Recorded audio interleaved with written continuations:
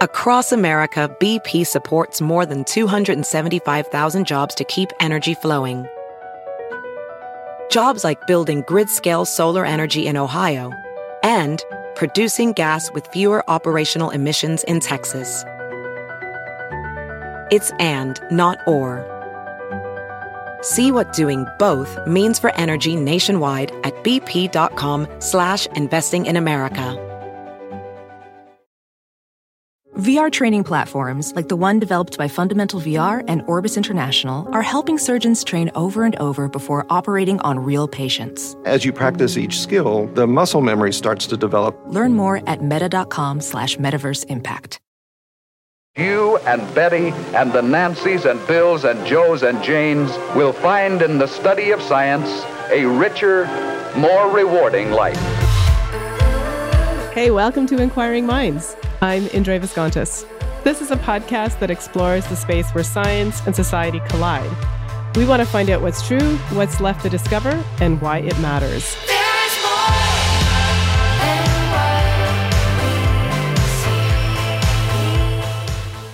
It's been a while since we've done an up-to-date segment. So, Adam Bristol, welcome back to Inquiring Minds. Thanks, Indre. It's great to be back.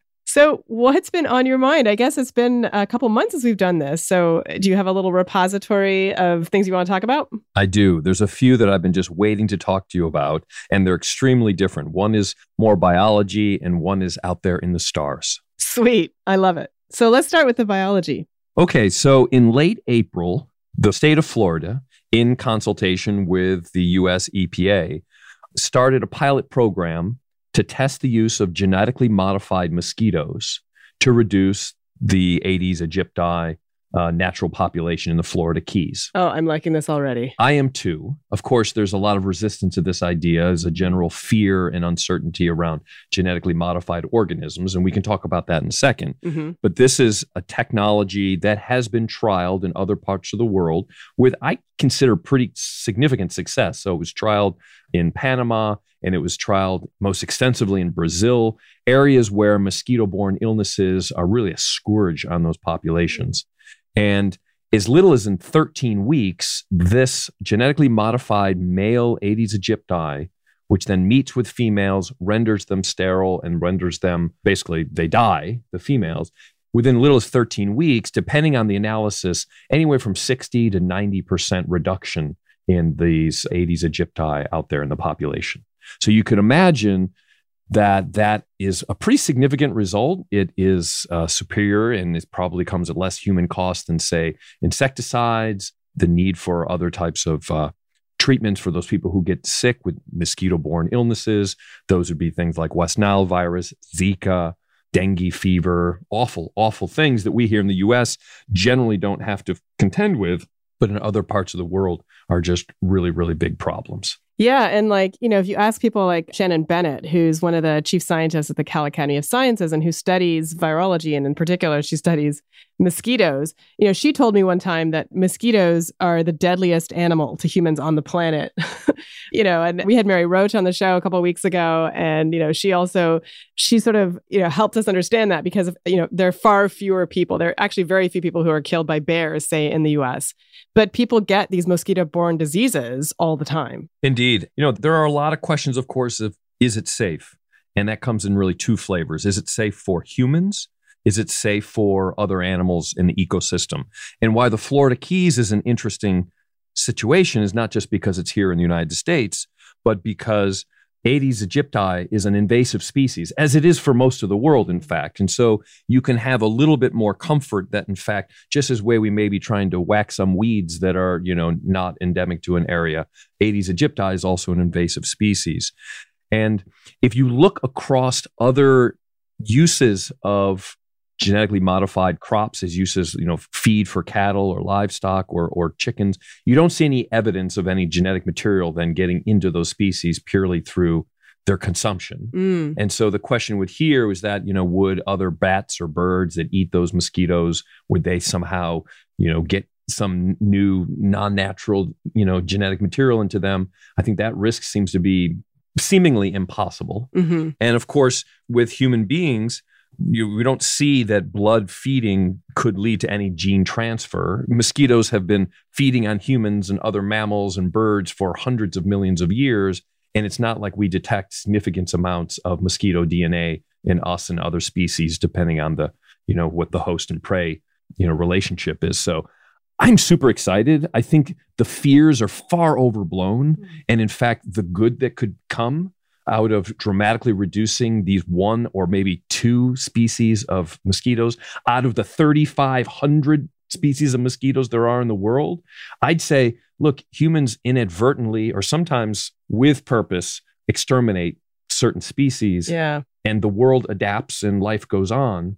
It feels to me that for something that causes so much human suffering, for which we have very poor therapeutic options, and no prophylactic options, or very few, to be able to eradicate these species or dramatically reduce their prevalence seems like, sign me up for that. Oh, by the way, I forgot to mention that the company Oxitec has reported that they're in conversations with Northern California to run a pilot plant here too. And by the way, we can put this in the show notes.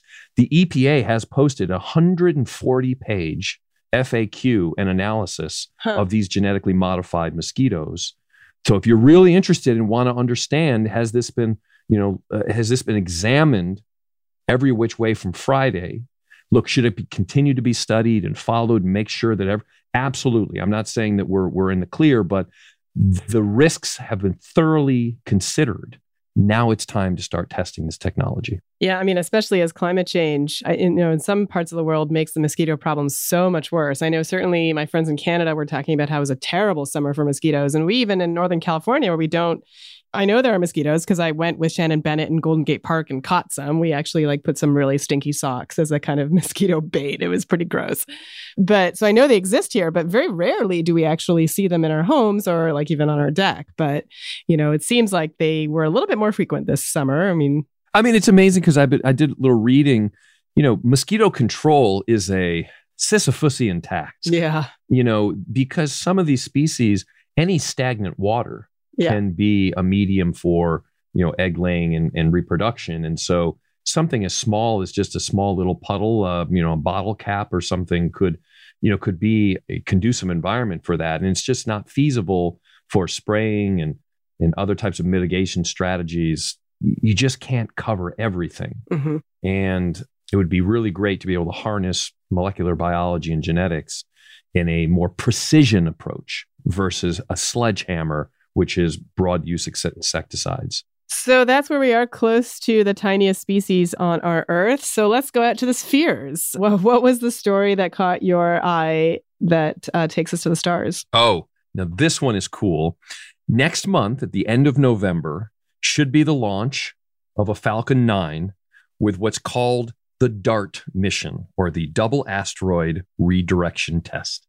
Really, this is where NASA, in collaboration with some academic scientists, most prominently at Johns Hopkins University, are testing the ability to redirect an asteroid off its orbit with the goal of a planetary defense system. It's a proof of concept for a planetary defense system. Wow, you were just talking about this morning, you were telling our son about the story of that woman who found some space debris that crashed into her bedroom. Yeah.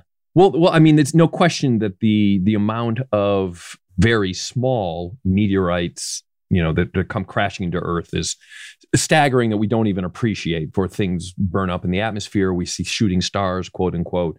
These things are inconsequential for the most part. Uh-huh. Although on occasion, they're rare, but they do happen. You can get a type of more major meteorite, like in 2013, and I believe it was northeastern Russia. Right, yeah. Which was just this fairly dramatic, object falling from the sky. And with that in mind, if you think of the history of how we think about mitigating that existential risk of a major meteorite impact, mm-hmm.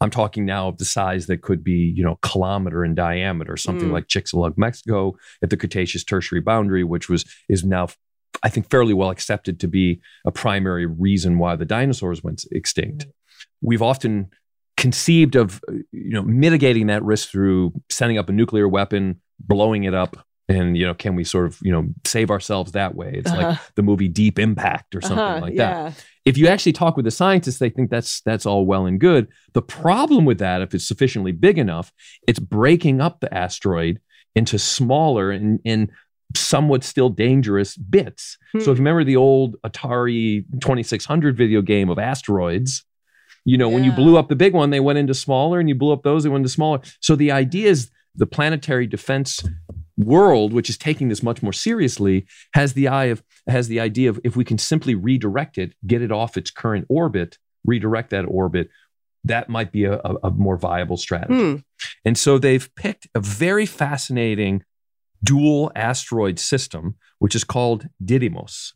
Okay. Didymos, which I believe is Greek for twins, because this is a main asteroid, Didymos A, which has orbiting around it a smaller, what's called a moonlet, which is this a little Didymos B. I think it's called Dimorphos, but it's orbiting around this other asteroid. And so what they're essentially doing is launching this object, this is a satellite, which is going to race all the way, and it's going to knock Didymos B off its trajectory. And because we have a very good idea of how this one asteroid orbits around the other, we can detect whether or not we actually deflected. What the proof of concept of can we actually deflect this period and the path of the orbit. The other cool technology on this, which I think is neat, which kind of is perhaps secondary to the wow factor of just we're sending up this satellite to basically intercept another asteroid, is that, in my understanding, it's the first satellite to using these what are called ROSA, or roll-out solar arrays. So imagine a scroll that unfurls, and those are going to be the solar arrays, which are going to help power the propulsion system for about a year. Oh, wow. Oh, by the way, the anticipated impact is in September of 2022.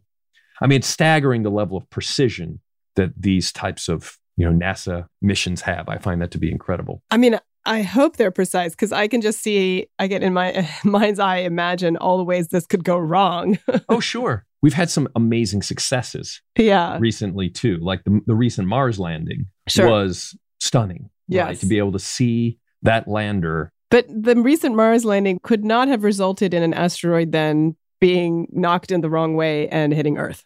No, but the fact that they were able to land it safely and we could watch the whole thing with a delay, that was just pretty amazing. It was.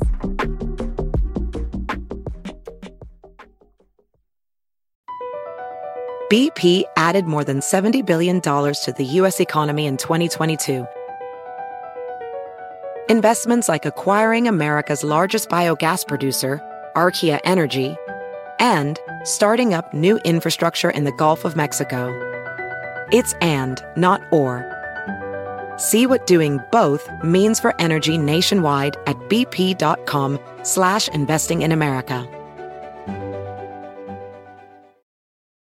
Calling all operatives. From now to March 30th, MGM National Harbor invokes your skills to play Covert Cash, a spy-themed kiosk game series where classified missions, hidden rewards, and daily thrills await. Sign up for MGM Rewards to play and unlock up to $25,000 in hidden free play daily and entries into our Grand Escape car drawing on March 30th. Visit mgmnationalharbor.com/Covert Cash to begin your mission. Must be 21. Please play responsibly. For help, visit mdgamblinghelp.org or call 1-800-GAMBLER. Ophthalmologist Dr. Strauss has seen firsthand how the metaverse is helping surgeons practice the procedures to treat cataracts. Cataracts are the primary cause of avoidable blindness. He works with a virtual reality training platform developed by Fundamental VR and Orbis International to help surgeons develop the muscle memory they need. The result? More confident, capable surgeons. And even more importantly, Patients who can see. explore more stories like Dr. Strauss's at meta.com/metaverseimpact.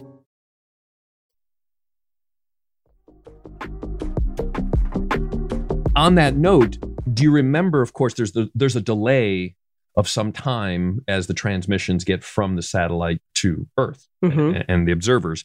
And obviously this little moonlet, this little Didymos B is so tiny that the minute and a half or so delay would simply be too long for the actual control by our Earth scientists to make sure that's on the right path. So this is one of the first satellites that's going to have kind of like a self-driving automated navigation system in the last portion of it. Oh my God, we're sending Waymo to space. So you and I see these self-driving cars around San Francisco all the time. And I'm thinking there's always this, I always imagine, I know it's not always true, but I like to believe of the virtuous cycle of, why do space exploration? Clearly, this mission has a very practical purpose. Perhaps it's highly unlikely there'll be a major meteor impact. But if there were, the stakes are so high that the expected value seems pretty good. We should do it. Right. But the point is even space exploration in and of itself over the decades, the quest to do these has yielded lots of compelling technologies that trickle then down into just everyday life. The most obvious, kind of canonical example is the pocket calculator. Right. The pocket calculator, as I understand it, really was an offshoot of some of the computer science and engineering that happened in some of the earliest space missions. The point I want to make is it would be fascinating if some of the self-driving stuff, now it's possible what NASA have doesn't hold a candle to what Waymo and Cruise and all those other are working with. But I thought that was another interesting feature of this mission. Yeah, I know. It just reminds me of a Malcolm Gladwell podcast episode where he talks about Waymo. It's in revisionist history. And one of the points he makes is that, eventually these cars are going to be so safe that you're going to be able to just jaywalk in front of the car and it's going to stop for you. And he was sort of testing this and playing around with the Waymo. And so essentially it's a way of taking back the streets. I wonder if there's some element of if we had all these self-driving satellites out there, it could take back the sky. That's interesting. On jaywalking though, what you just mentioned this is up to date, but perhaps not quite in science, although you bring it into the self-driving car and it is. But I think it was last week, Governor Newsom vetoed a bill that would have made jaywalking lessen the crime or basically do away with the crime of jaywalking. Which I think a lot of people wanted to see, right. Because it seems like a little frivolous. Sure, You could imagine it being abused. I don't want to go to jail for it. Of course. But fast forward 20 years, could you imagine a situation where jaywalking is actually a really important crime or really important behavior to regulate because it could be so disruptive to the transportation systems in, if everything's areas. Self-driving and everyone jaywalks, if there was this it could just rampant cause total gridlock. It could be total gridlock. There could be whole new forms of activism, forget Occupy Wall. When there's Occupy Wall Street, they will literally occupy the street and no cars can go. All right. Well, that's still a little bit far in the future, but right here in the present is a story that was published on September 29th in 2021 that I wanted to bring to your attention. The first author is Nicole Wanyite. We've struggled to find ways to help humans visualize protein sort of properties and structure and, sequences, right? That's kind of, it seems like it's something that is important for us to know, but it's often hard for people to remember, the structure of a protein or the sequences and sort of kind of visualize it. Well, one way in which people have been, or scientists have been trying to help humans visualize proteins is by using music. So what they've done in the past is they've created protein music using amino acid sequences because there are some similarities between at least Western style music and protein sequences. That is, that they are these series of repeated notes or, amino acids, et cetera, that have a particular repetitive pattern or structure, right? So imagine that you could map the different elements of a protein onto a kind of musical scale. Could that help you sort of visualize or understand that protein's properties? But for a lot of people, the music that was created from these proteins was not very pleasant to listen to. It didn't sound like music. It wasn't great to listen to. And so now if you're asked to over and over and over again, listen to something that really isn't aesthetically pleasing, that maybe defeats the purpose, right? You're not going to be motivated to listen to it. So this group actually took a piece by Chopin, the Fantasy Impromptu in C# minor, which is one of Chopin's most popular and most performed works. And Chopin is, in terms of classical music, one of the most popular composers. You've probably, even without knowing it, there are Chopin etudes that would be familiar to you most likely. just because they're played, in all kinds of settings. So they took this one piece and they analyzed it and found that it also has a balanced structure.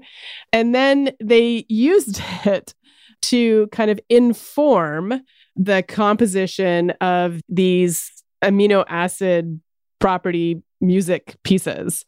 So they took 18 proteins and then they chose them for music generation. These are proteins that are responsible for all kinds of things, human in emotions and cognition, sensation, or performance. And they chose them specifically because they felt that they conform to some of the themes of the fantasy impromptu music. And then they used a Python code to convert each sequence into a file based on the musical feature that kind of best matched the kind of structure of the protein. And then they created this music. And what they found was that, indeed, people at least rated this protein-composed music as being more musical and being more aesthetically pleasing. It's an interesting idea, and I thought it was going in a different direction because we've had, is it AlphaMind or GoMind or one of these amazing, AI deep learning systems work on the problem of protein folding. And I thought what you're going to go is that if we ascribe a musical note or tone to all the different amino acids, and then we start playing them, could a different part of our cognition start to reveal patterns that could map onto something like a secondary structure of folding? Like, would we start to see patterns where it's more difficult to tap into it with, for lack of a better term, like left brain, where we're sort of and tap into more of a musical aesthetic that may find chords or something about the secondary and tertiary structure of a protein based on its amino acid sequence, again, with the goal of creating insights into how can we predict folding. Didn't sound like they were interested in that at all.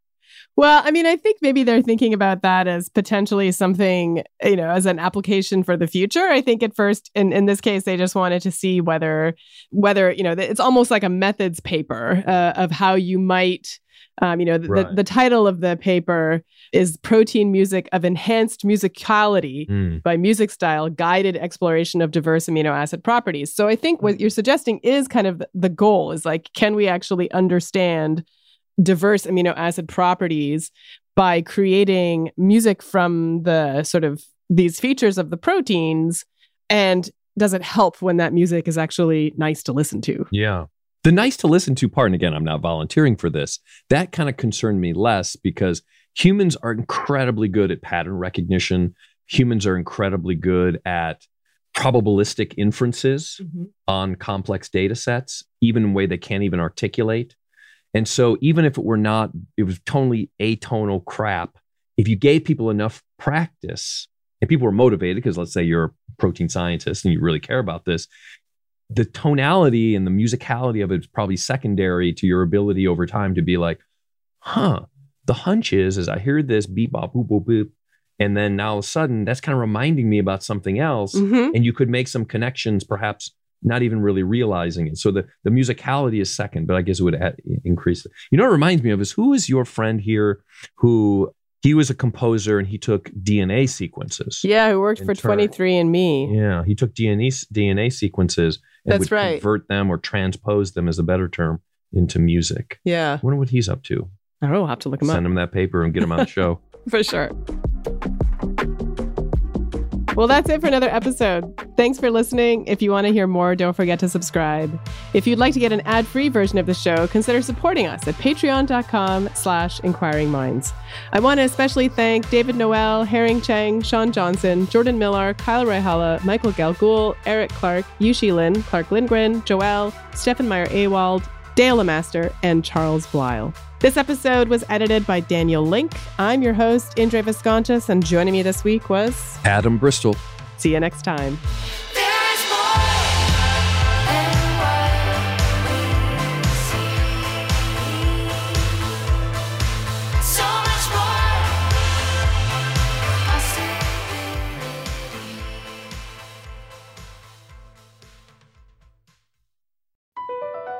Across America, BP supports more than 275,000 jobs to keep energy flowing.